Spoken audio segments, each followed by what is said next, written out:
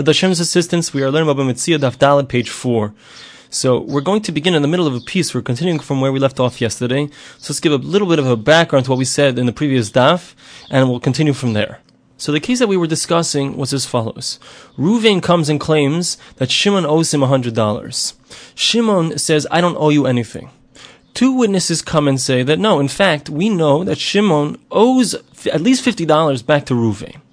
So now, Shimon has to pay the $50, and in regards to the rest of the claim, the other $50, so if he wants to not have to pay that amount of money, so he has to swear that he doesn't owe the rest of the money.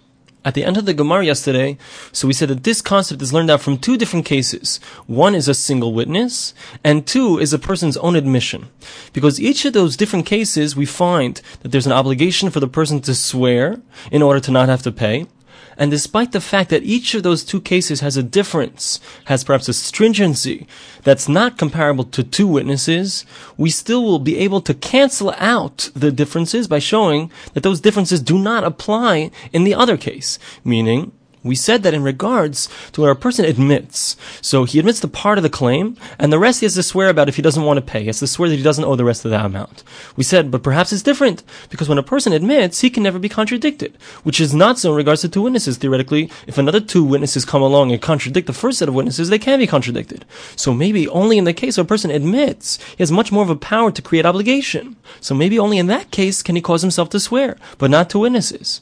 So that's why we bring the case of a single witness, because a single witness can be contradicted, and nevertheless, he can create an obligation to swear. So we see that that's not a significant factor. So then we ask, in regards to a single witness, how can we prove anything from that case? Because the single witness, in regards to the swear that he's causing this person to have to swear, so the swear is in regards to what the single witness is talking about. The single witness is claiming that this person owes $100. Now the person is denying, he's swearing that he doesn't owe that $100.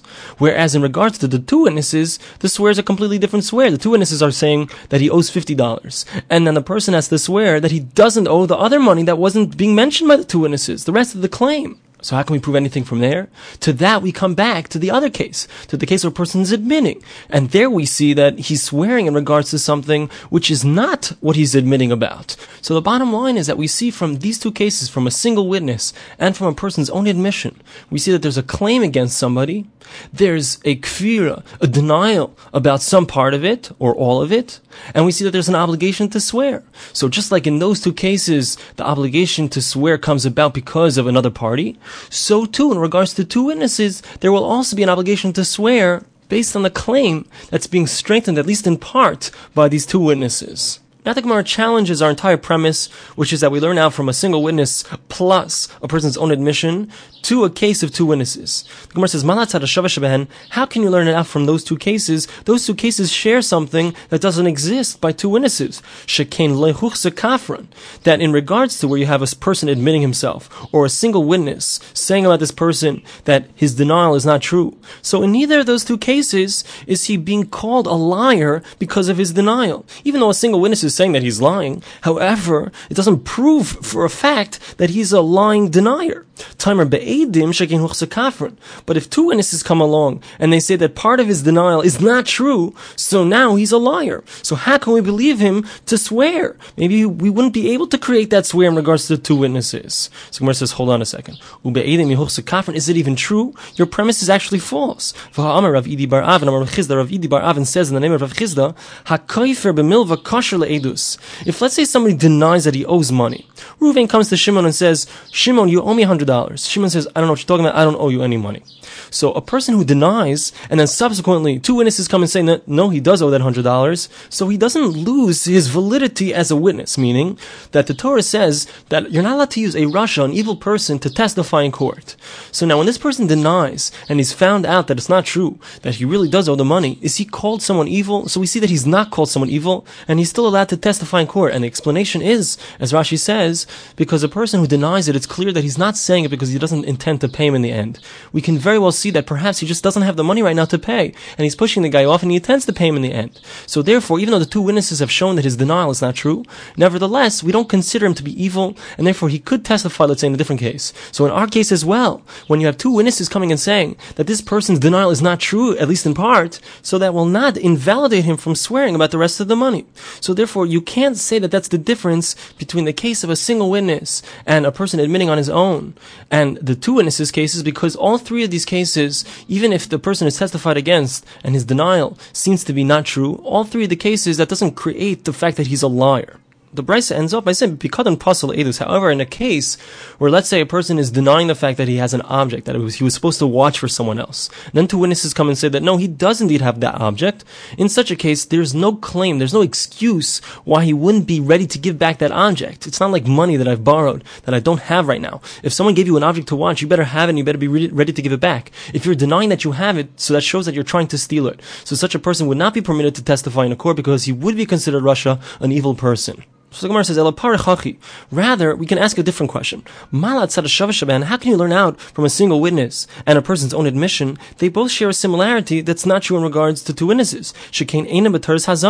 Both a single witness and a person's own admission, so they're not included in the concept of hazama. I'll explain it very soon. Which is not true in regards to two witnesses, that they are included in the concept of hazama. What's hazama? So the concept of hazama is as follows. You have two witnesses coming and saying that Reuven, let's say, owes money to Shimon. And now these two witnesses, so they say that when did this occur? It occurred on such and such a day in such and such a place. Now two other witnesses come and they say those two witnesses, I don't know about what they're saying. It could be what they're saying is true as far as we know, but they couldn't have been there on that day at that time because they were with us in a different place. So that's a case where their person is being contradicted. In such a case, there's a special chiddush, a novelty of the Torah, and that is that the two witnesses who attempted to cause Reuven to have to pay Shimon, so they now have to pay the same amount to the person that they attempted to cause him to pay. Now this concept only applies to two witnesses. It doesn't apply to a single witness, and it also doesn't apply to a person who's admitting it himself, obviously. So from the fact that we see that there's a weakness to two witnesses, that they can be contradicted in such a way, and they would have an obligation to pay in such a case, perhaps they don't have the ability, the power to cause someone to swear. So the Gemara says, Halei kasha. This is actually not a question. Rabbi Chia teres hazama leporach. Because Rabbi Chia, who said the original Kal Vachomer, who said the original logical derivation, he holds that you can't ask from Torah hazama, from this type of question. And Rashi explains that the reason is because even though it's true that if you have a single witness who attempts to cause somebody to have to pay someone else, and the single witness, his person is contradicted, so he's not going to have to pay the person that he attempted to cause. So despite that fact, but the fact that his person is contradicted will be enough to take away the obligation that he's causing. Meaning, when a single witness comes along and says that this person, he owes $100 to the other person. So the single witness causes that person to swear if he wants to get out of paying. And now when he's contradicted to his person, the swear will no longer be necessary to be done. So the bottom line is that we see, according to Rabbi Chia, that there's not a significant difference between two witnesses who are being contradicted, that their testimony is invalid when they're contradicted to their person, and a single witness, who also, when he's contradicted to his person, his testimony is invalid as well. So therefore, you can in fact learn out from a single witness and from a person's own admission to a case where you have two witnesses, that there will also be an obligation to swear.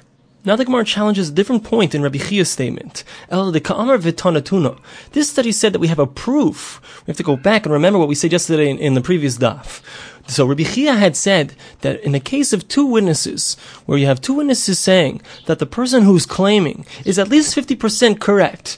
The person claimed, Reuven claimed against Shimon, that Shimon owes him $100. Two witnesses say that indeed he owes him at least $50.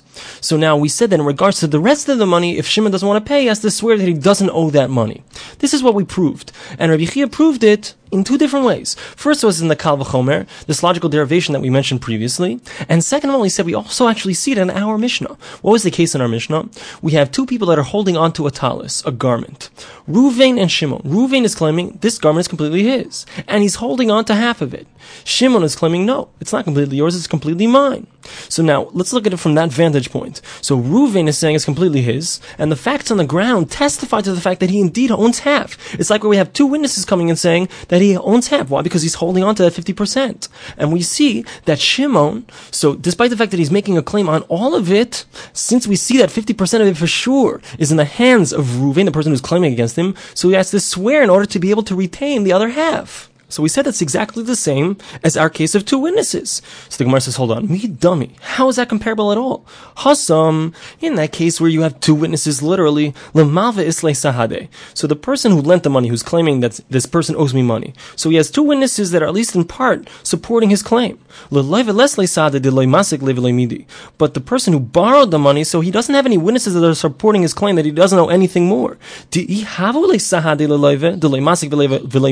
Because if he would have witnesses to say that he doesn't owe any more money, Rabbi Chia would not require him to swear. It's only because he doesn't have any witnesses and he has no way to get out of paying what seems to be that he owes the rest of this money.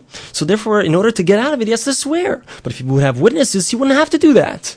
In our case of the garment, just like we have witnesses, quote unquote, we have the facts in the ground, Bahai, in regards to the first person that he's holding on to it, the other person also has the facts in the ground testifying to the fact that he owns half of it. And despite the fact that the facts in the ground testify for him, he still has to swear. So therefore, these two cases are completely incomparable. And when we have information in front of us, facts in the ground, it does not parallel precisely when you have two witnesses. So the Gemara says, Eliki itmar v'tonatuna. When did we say that we're bringing the Mishnah as a proof to a statement of Rabbi Chia, not on this statement of Rabbi Chia? Idich de Rabbi Chia itmar. It was actually stated in regards to a different statement of Rabbi Chia. The Amar Rabbi Chia, because Rabbi Chia says elsewhere, Manali biyadcha. Let's say you have someone, Ruvain, claiming that Shimon owes him $100. V'hala oimer, ein lecha biyadi ele chamishim zuz. Shimon responds and says, I don't owe you $100. I have $50 that you lent to me. Vehelach, and take them as they are. Rashi explains the case is where Shimon is saying, I haven't even touched them. The money never entered into my possession. The money is yours, even where it is. So, chayiv, there's an obligation to swear. Now, as far as why would you think otherwise, we need to understand what is the novelty here. So we need to know two facts. The first is like this. When do I have an obligation to swear? Only when I admit to part of the claim. If, let's say, I completely deny the claim and there's no one else saying that I owe any part of the claim, so I don't have to swear and I don't have to pay because it's one person's word against another person's word.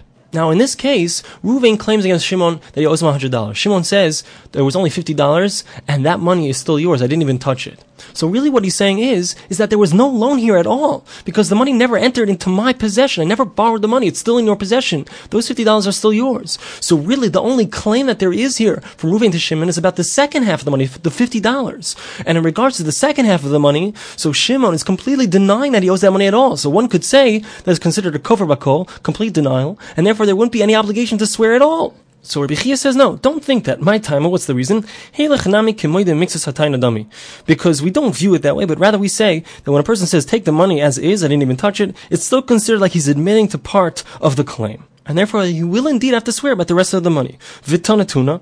And we also find from our Mishnah, it seems to indicate that this is true. Shnayim oichizim betalis. You have two different people that are holding on to a garment. V'hahacha. In this case, kevan de tafis, each one of them is holding on to it. Anan sahade. The facts on the ground testify that my de tafis, heilechu. That the part that he's holding on to, it's as if the other party is saying, take that part. That part is yours. Even though he's not saying that, he's denying it. But the facts on the ground, as it were, create a scenario where it's as if he said that. And what do we see? We see that we make him swear, even though the party swearing about is not in question because the other party is not holding on to it at all. The Rav Sheshes actually argues on Rabbi Chia. He says as follows: Heilach, when the response is take the 50 zuz, I only borrowed 50, I never touched them, take them as is, Potter, there's not going to be an obligation to swear on the rest of the claim. My time, what's the reason?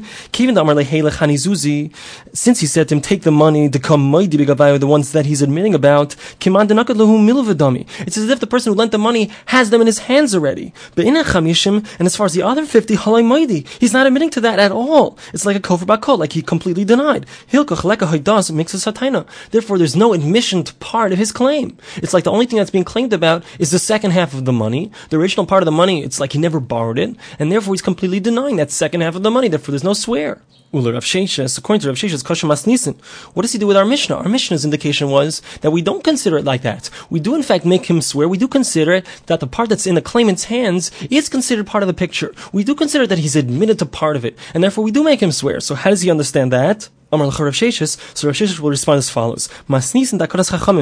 Actually, there's no obligation to swear. However, the fact that we make you swear in the case of our Mishnah is just an institution of the sages for a separate reason. Perhaps as Rabbi Yochanan said on Daf Gimel.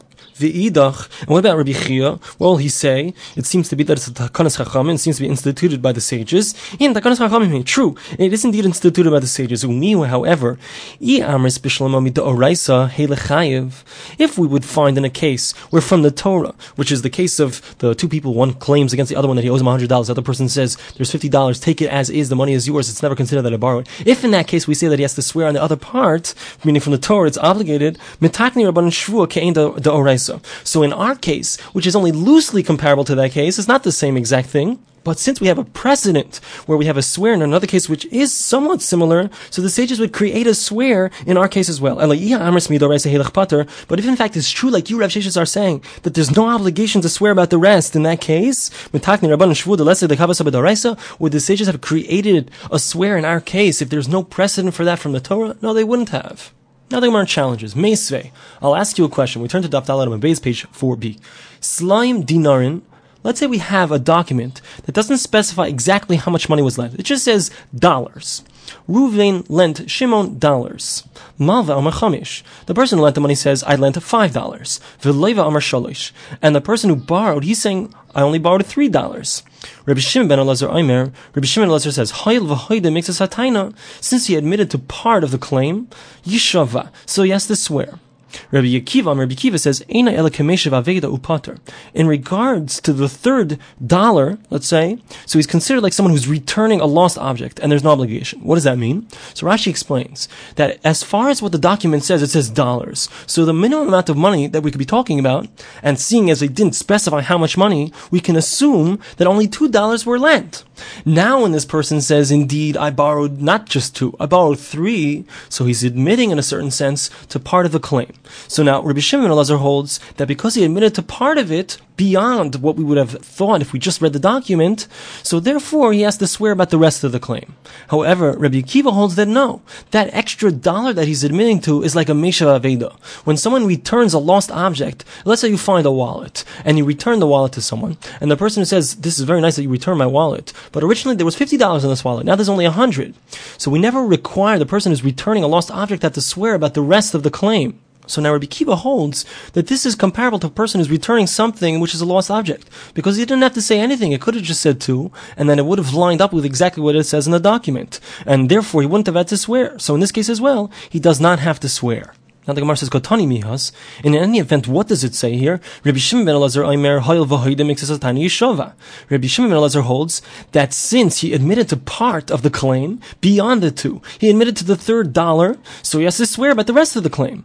Time Amar Shalish. Now the indication is it's only because he said 3. Hashtaim pater. If he said 2, if he admitted to what it says in the document, so then there would be no obligation to swear. And this document that we could call it, even if he admitted, he's not really admitting, the document itself causes him to admit, Heilechu. So it's similar to a case where the guy says to him, take your money as is, which was the case that we were discussing, Ushmamina, Heilech Pater. And we can deduce from here that where you say to him, take your money as is, and therefore there's no discussion about this money itself, but rather there's only the second part of the claim, so there's no obligation to swear about the rest. Not like Rabbi Chia, it sounds exactly like Rav Sheshes. The Gemara says, really, I'll tell you, Shtayim Chayiv. Then in a case where he only admitted to 2, he would also have an obligation to swear about the rest.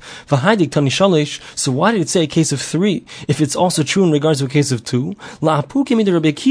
So it's coming to exclude the statement of Rabbi Akiva, the Amar Meshav Aveda Haviu Pater, because he says that the extra third one, which is considered like a Meshav Aveda, like he's returning a lost object because it's not written into the document, that he holds that in such a case there's no obligation. Kamash Malan, the Maida makes us a Taina Havi V'chayiv. So that's why Rabbi Shimon Elazar is coming to say that no, that case also is considered like he's admitting to part of the claim, and therefore there will be an obligation for him to swear if he wants to not have to pay the rest of the claim. So Gemara says, hold on a second. If so, Rabbi Shimon Elazar Omer, this that Rabbi Shimon Elazar says, Hayil v'hoide makes us a tiny yeshova, since he admitted to part of the claim, so he has to swear. Avze yeshova mi boile. He shouldn't say yes to swear, he should say, even in such a case he has to swear. And that would indicate that both in a case where he's claiming 3 and 2, both of those cases would involve a swear. El la'olam shtayim pater. So Gemara says, really, it's true that if you would claim 2, there would be no obligation to swear about the rest. V'helech chayiv. But in a case of helech, like Rabbi Chia said, there would be an obligation to swear about the rest of the money, even though he's giving him the part of the money that he's admitting to right away. V'shani hacha. It's different over here, the kamasai le'shtara. Because over here when he says only 2, so his claim is very strong. Even though the first person is saying you owe me 5, and he's saying I owe you 2. So that's what the document really says. So the claim of the person who's saying that there's a greater amount does not engender an obligation to have to swear about the amount that's being denied. Inami, another possible distinction that we can make between 3 and 2,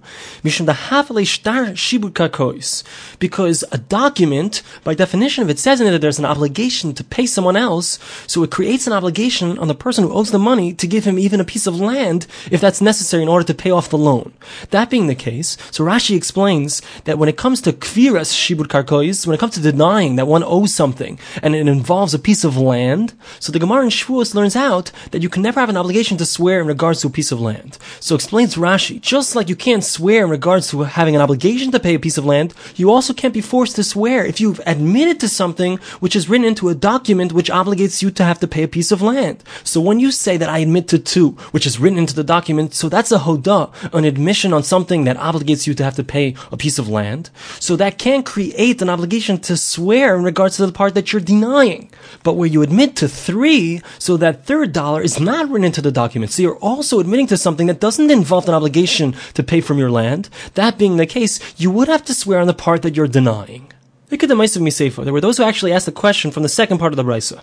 What was that part? Rabbi Kiva says, that a person who claims that he only owes 3 out of the 5 that was being claimed against him, so he's considered, since he didn't have to say that third one, because the document says 2, so it's considered like he's returning a lost object. There's no obligation to have to swear about the rest. Just like a person who's returning a lost object does not have to swear about the part that he's denying. It's only because he said 3, but the indication would be if he said only 2, there would be an obligation to swear about the rest. Because in such a case, it would not be similar to a case where a person is returning a lost object. You have a document that's creating the admission. So that's considered like halach. It's considered like a case where you said to him, take your stuff as is. And therefore, really, there should be no discussion as far as the money that's being given back. And nevertheless, what do we see? We see that there's an obligation to swear about the rest. So we can deduce, like Rabbi Chia said, not like Rav Sheshes. And that is that there's an obligation to swear about the rest in such a case. Where it says, no. I'll tell you, then in a case where he claimed only 2, that's all he has an obligation to pay, so he does not have to swear in that case as well. So why does it say 3? It's coming to exclude what Rabbi Shimon ben Elazar says, the Amar Maida makes us a taina havi v'chayiv, because he says that in such a case, that even in a case of 3, it's considered that he's admitted to part of the claim, and there's an obligation to swear in the rest. That's why Rabbi Kiva is coming to speak specifically about that case, that he's considered like someone who's returning a lost object, there's no obligation to swear about the rest. It actually makes sense to say this way. Because if there would be an obligation when the person claims I only owe 2 to swear about the rest, how could Rabbi Kiva say that there's no obligation in case of 3? We're opening up the possibility that people will do a trick. Savar, he'll say like this: if I say that I only owe 2, I'm going to have to swear about the rest. So I'll say 3, that I'll be considered like a person who's returning a lost object, then I won't have to swear about the rest. So it's clear from that that even in the case of 2, there's also an obligation. So it comes out there's actually a question on Rabbi Chia, because Rabbi Chia says that in the case of Halach, where he's giving him part of the claim, the part that he's admitting to, so he still has to swear about the rest. And Rabbi Kiva here is saying that you don't have to swear about the rest. So he'll say like this: Shani Hasam, it's different over there, the Kamasai Leishtara, because in that case of the document, so the document itself is proving his statement, meaning the claim of the person who is saying that he owes him more money is not very strong. It's not enough to create a swear, because the claim of the person who's denying it is being supported by the document itself. So therefore there will be no obligation to swear on the rest. Another possibility, this is like we said before, that another possibility is that since a document, when you have 2 written into the document, right, it doesn't say exactly how many, as we said before. It only says dollars. So the minimum amount of dollars is 2. So since the amount of dollars that he's admitting to is only 2, and that's the amount that's written into the document, so when he admits to something which is written into a document which creates an obligation to pay from one's property, so in such a case, it cannot create a swear, since it involves property, on the part that he's denying. Whereas in the case of Rabbi Chia, so there's no such way out. And therefore in the case of Rabbi Chia, he will indeed have to swear about the rest, the part that he is denying. Masav Mar Zutra brother of Nachman. Mar Zutra, the son of Rav Nachman, asks the following question. Ta'an and Kalim v'karkois. Let's say the claim is made by Ruvain, and he says that Shimon, he's borrowed my lawnmower, my utensil, and he also borrowed a piece of land. And Shimon says, no, I'm sorry, I only borrowed your lawnmower, your utensil, but I did not borrow your piece of land. Another case, let's say he admits that he borrowed a piece of land, the cover bekalim, but he denies the fact that he borrowed the utensil, the lawnmower. Potter. So both of these cases, since they involve a piece of land, there's no obligation to swear in such a case. Even though he's admitted to part of it, he doesn't swear about the part that he's denying. Mixes karkois potter. If he admits to part of the lands, that he indeed borrowed part of those lands, he also does not swear in regards to the rest that he's denying. Mixes kalim, however, if he admitted to part of the utensils that he borrowed, chai, then he has an obligation to swear in regards to the other utensils that he's denying. Time the kalim v'karkois. Now let's look at the case where you have utensils and a piece of land, and we see that there's no obligation to swear. What's the reason why? The karka lamas shvuhi.